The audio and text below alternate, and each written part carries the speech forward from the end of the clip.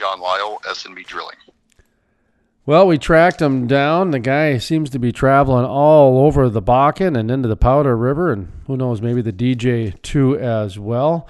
John Lisle, S&B Drilling. How you doing today, sir? I'm doing pretty well. How are you? Hey, not too bad. Now, your cell phone number is from Texas, but you're from Williston.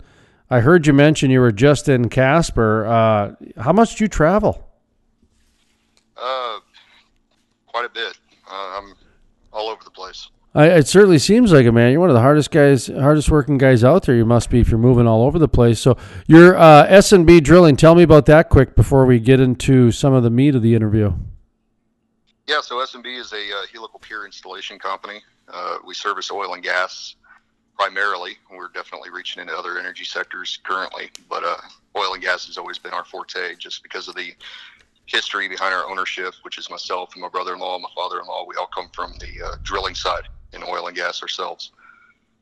And primarily, are you based in the Bakken? Are you in other shale plays? Just I guess for me, I'm based out of the Bakken, so a lot of times, I see Williston, and of course that's right away what I can relate to. But Texas, Permian, Midland, all these different things, and then you mentioned Casper, of course, familiar with that as well. Just are you guys in a lot of different shale plays, or are you just kind of isolated to a certain area?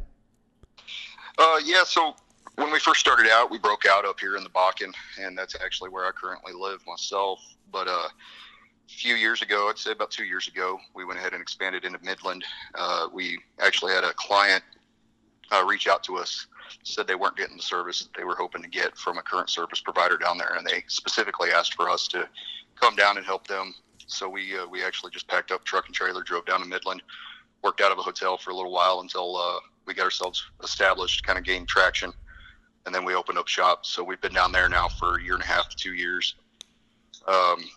Moved some of our leadership team down there, and we've since grown. And something comparable happened with us, I'd say, in the last year in the Powder River, where we had somebody reach out to us again, very comparable scenario where they said, hey, we're just not getting the service that we were hoping to get. You come recommended. And we went out there, we did a job, they called us back, and now we've done work so much for them that it just made sense to start shop there. So last week, actually, we just got our feet wet, went down there, met people, built the relationships, or at least started them. Did some playing around in the Powder River and then also in the DJ, but we're opening up out of Casper. So we'll have 3 locations as well established here by the end of the year. Oh, great. That seems to be a reoccurring theme I've heard in the last year. We're getting into year in review interviews. One of the reasons why you're on the program is to talk about what your specific, from your world, what you think is the top story for the year, energy trend or issue, if you will.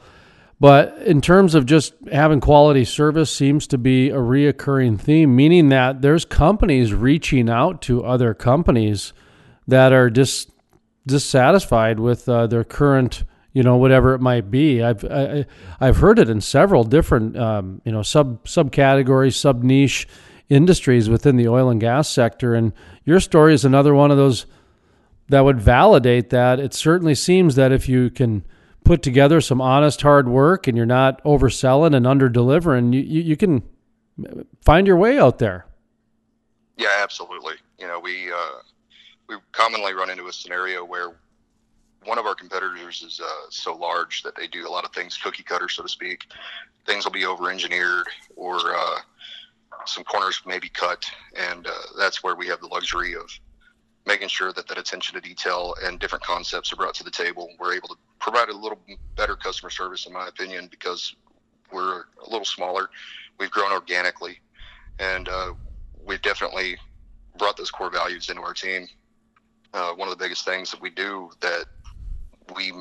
with every single employee that we bring on board is we go over, even during the interview process, our core values and see how an individual responds to our mentioning core values and the culture within our company. And we definitely assess everybody that we bring on our team based off of that. We use it for hiring, firing, coaching, promoting, and everything across the board as core values. Well, did you say what the core values were, or is that a trade secret, like the Colonel's recipe, or? No, it's definitely not a trade secret.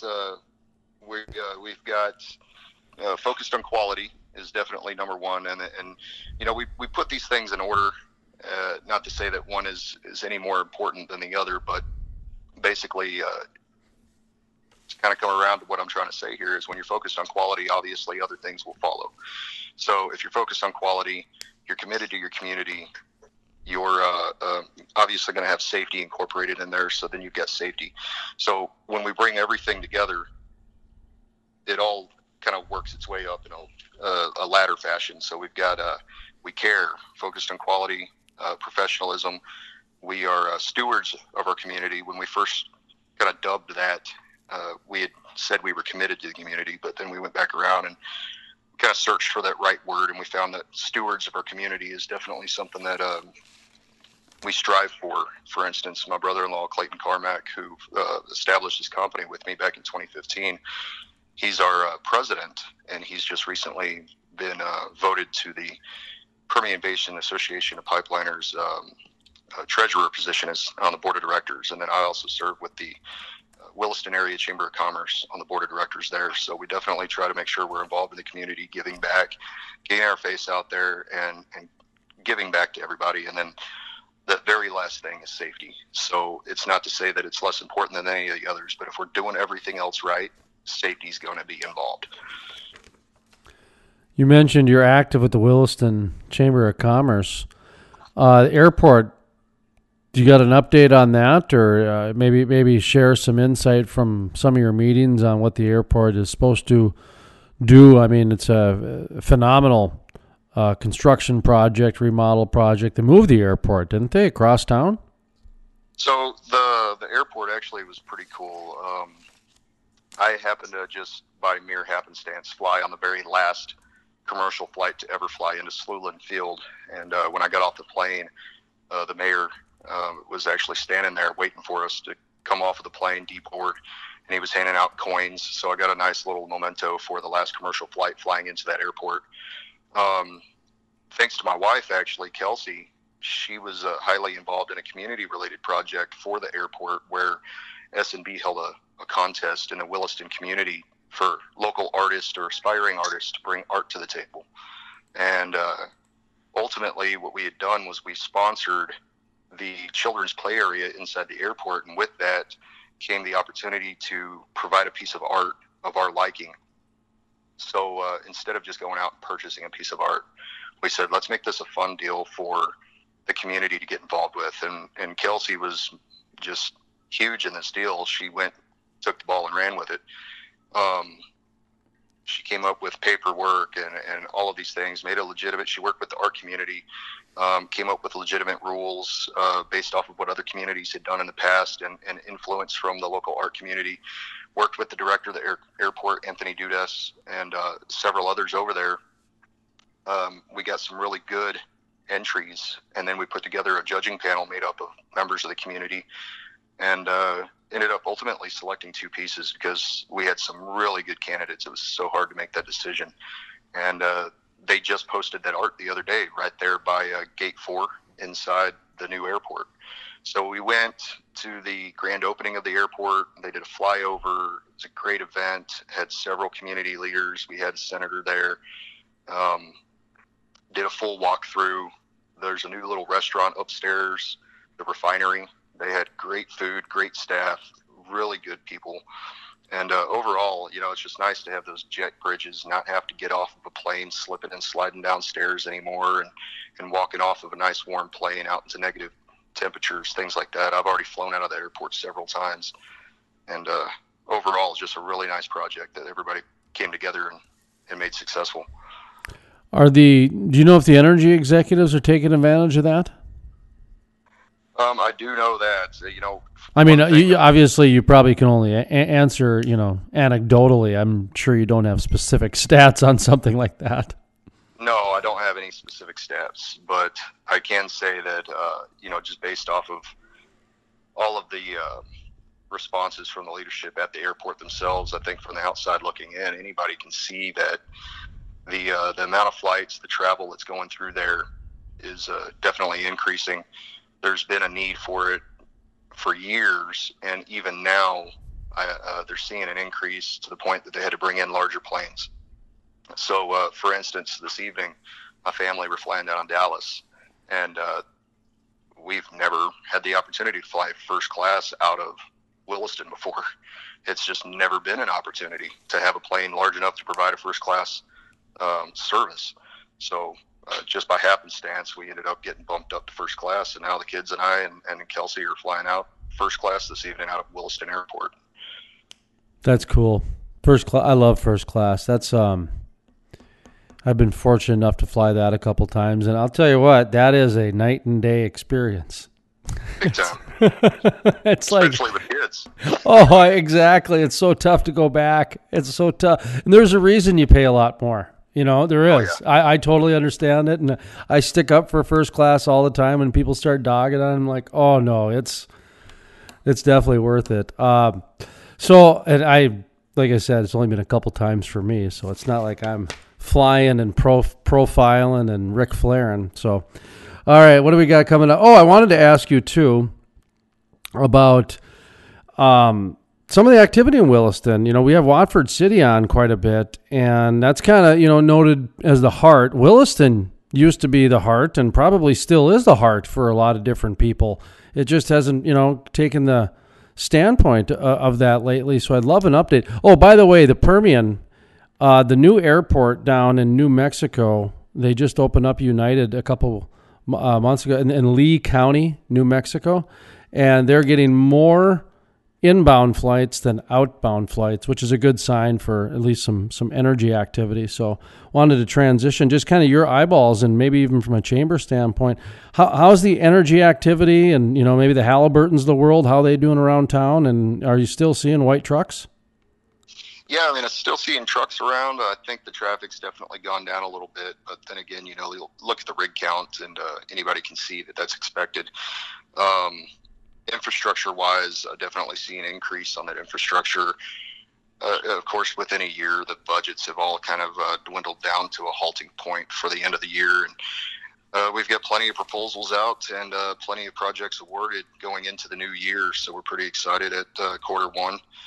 Things are looking pretty good for the industry here. And then as far as the city itself, my outlook as a member of the Chamber of Commerce is actually pretty optimistic. It's looking really well. We just held our annual membership drive recently here about 2 or 3 weeks ago.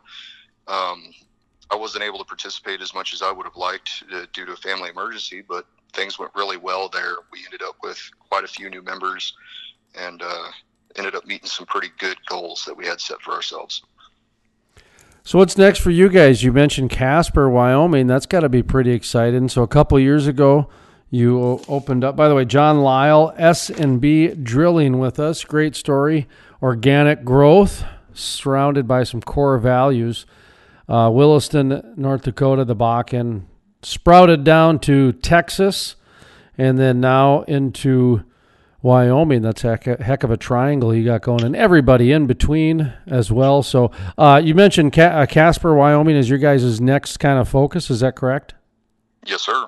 So how are you going to balance that? You know, I mean, you're going, you know, you got some geography, man.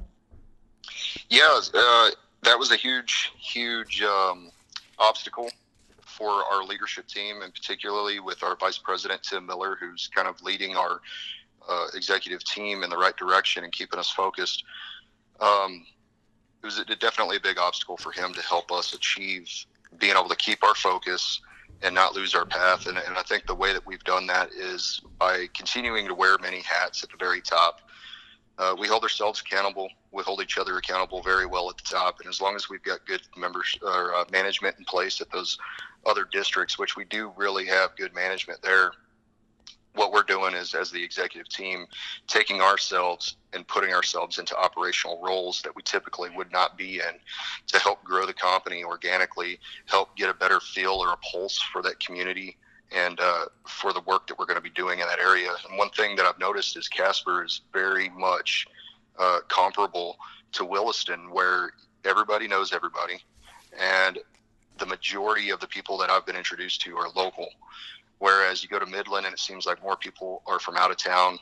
There's not as many locals that have stayed there and grown in the community, as I've seen in Casper and in Williston. So it's pretty unique.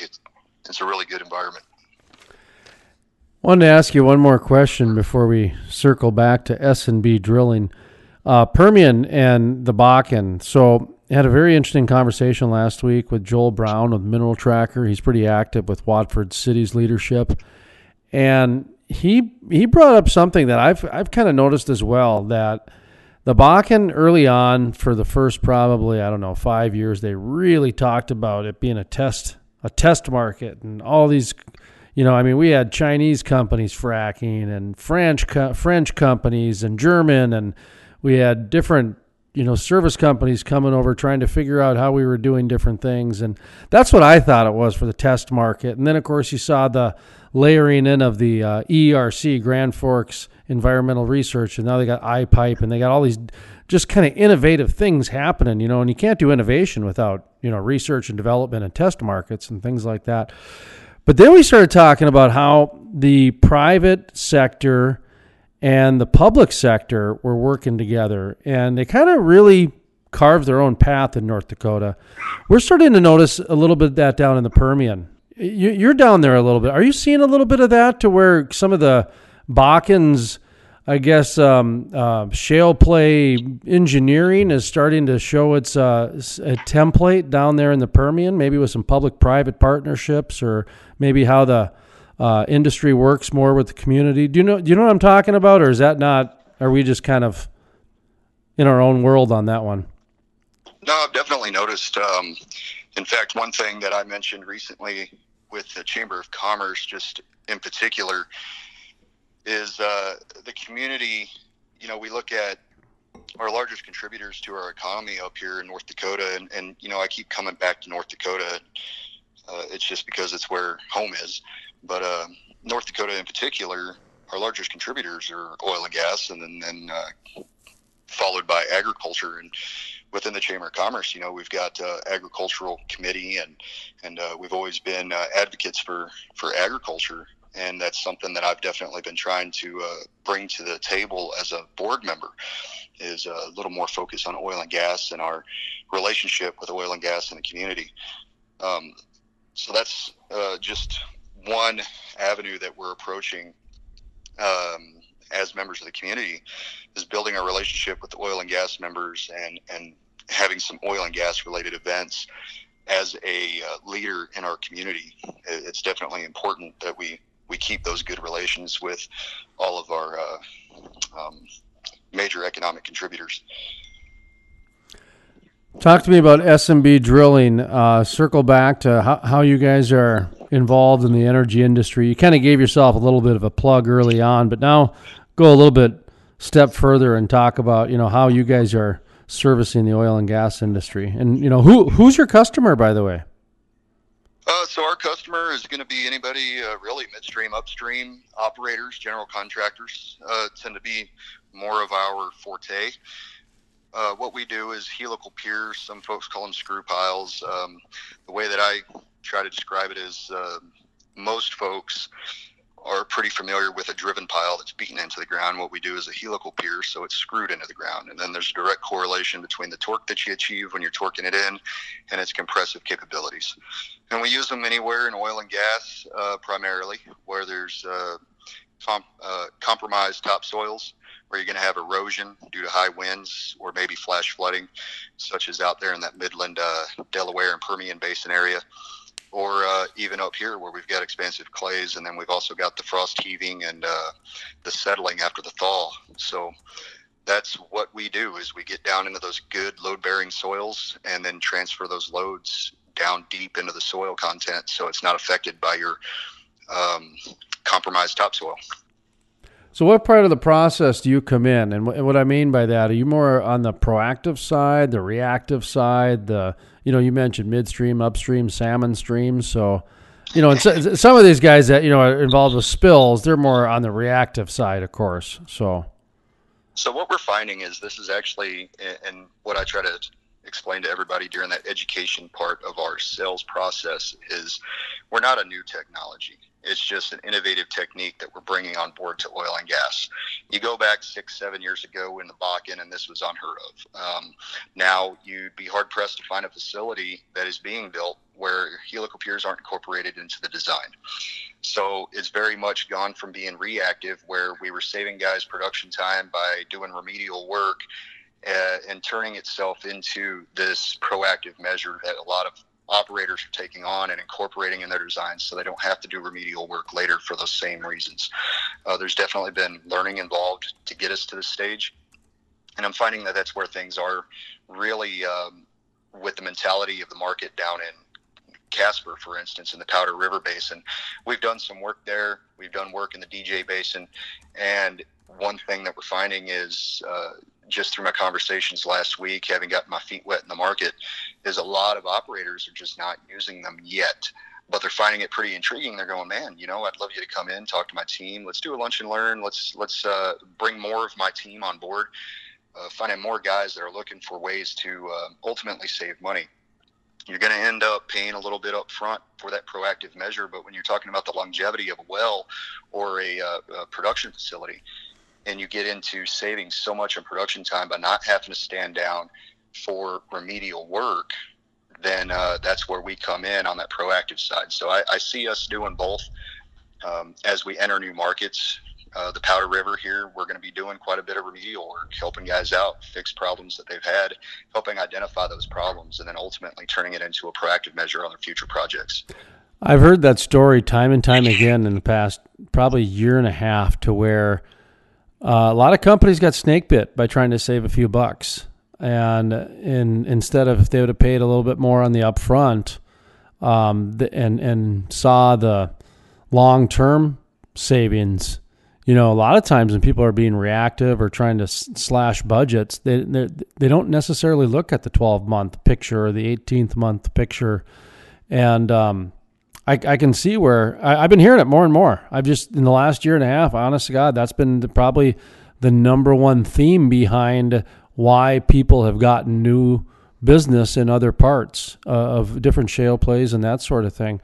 Is it, and that your story kind of validated that once again? Did I summarize that okay, as I was kind of stumbling over my own words there? No, you hit the nail right on the head. I had the benefit of sitting in a meeting.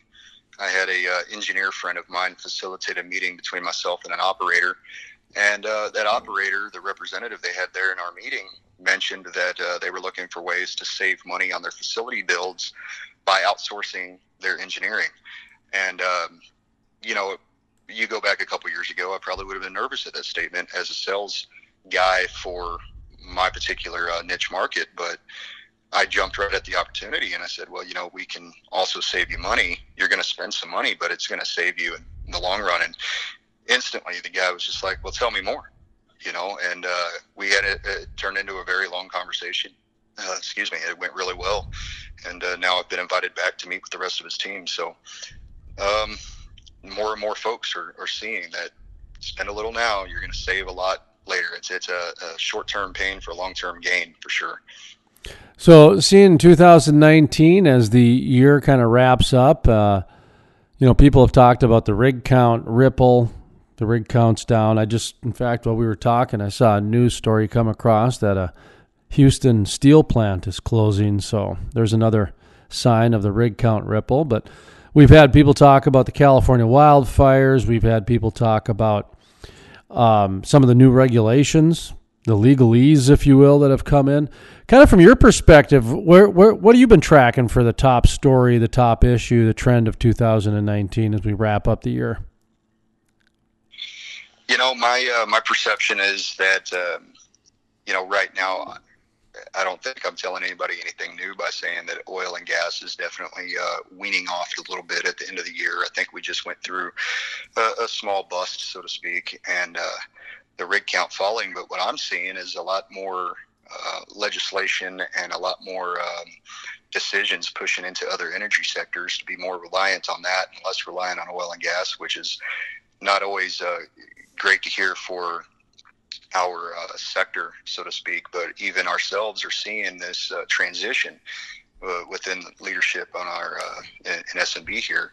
And what we're doing is we're not changing our focus, but we're expanding or broadening our horizons. So we're still very much focused on oil and gas and have great confidence in it, but we're also looking at other areas to benefit ourselves because we're seeing growth in other energy sectors such as electricity and wind and solar and all of these other things. So as more innovations brought to the table in many industries, we're going to see where folks are growing and moving into other markets. I just saw a commercial this morning. ExxonMobil, for instance, is doing stuff with algae, generating fuel using algae. So that's just a very small example of where even the oil and gas companies are somewhat changing or at least broadening their horizons and getting into other energy sectors, finding alternative ways to do things. So that's what I'm seeing as a trend, is just more innovative techniques, growth in other markets, and obviously as people change their focus or bring on other concepts, we're going to see fluctuation in other areas, and that's all we're seeing right now.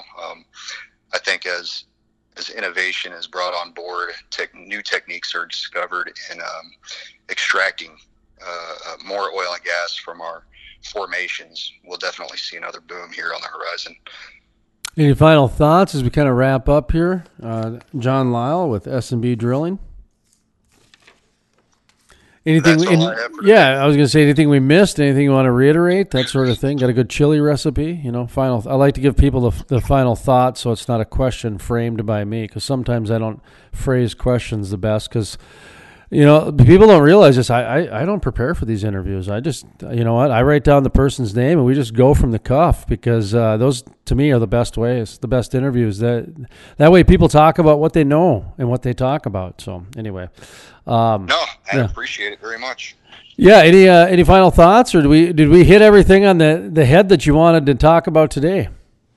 No, I think we hit everything. I appreciate the opportunity to speak with you today.